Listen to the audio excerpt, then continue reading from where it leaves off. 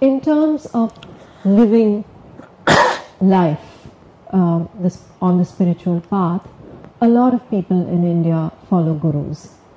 At what point do we need to look at that as a mental health problem?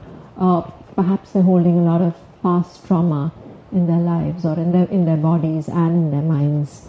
How does one then tackle that?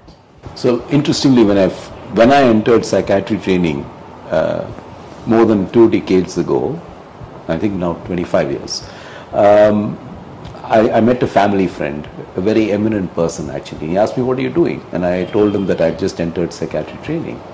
And his response was, "Why do I need you? I have my gods, I have my guru." And I think the important message or takeaway there is that having access to religion, having access to a spiritual path, and having someone, the guru, guide you on that path is probably great protection for a lot of people. And it gives them great solace to a point where it might prevent breakdowns.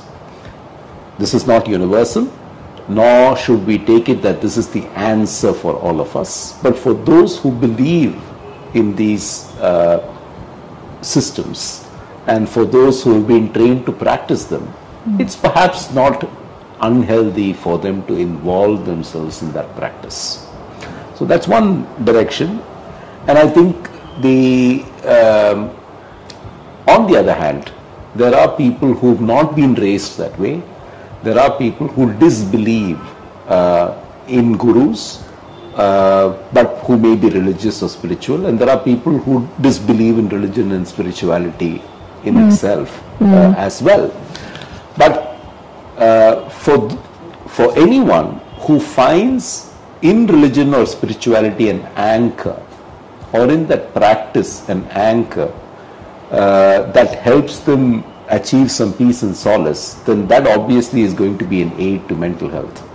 And what we do know, for example, from research on things like MBSR, mindfulness-based stress reduction practices, and using brain imaging, we do know that spiritual or spiritual religious practices of various kinds definitely bring about changes in the brain, and obviously those are very often associated with positive mental health as well.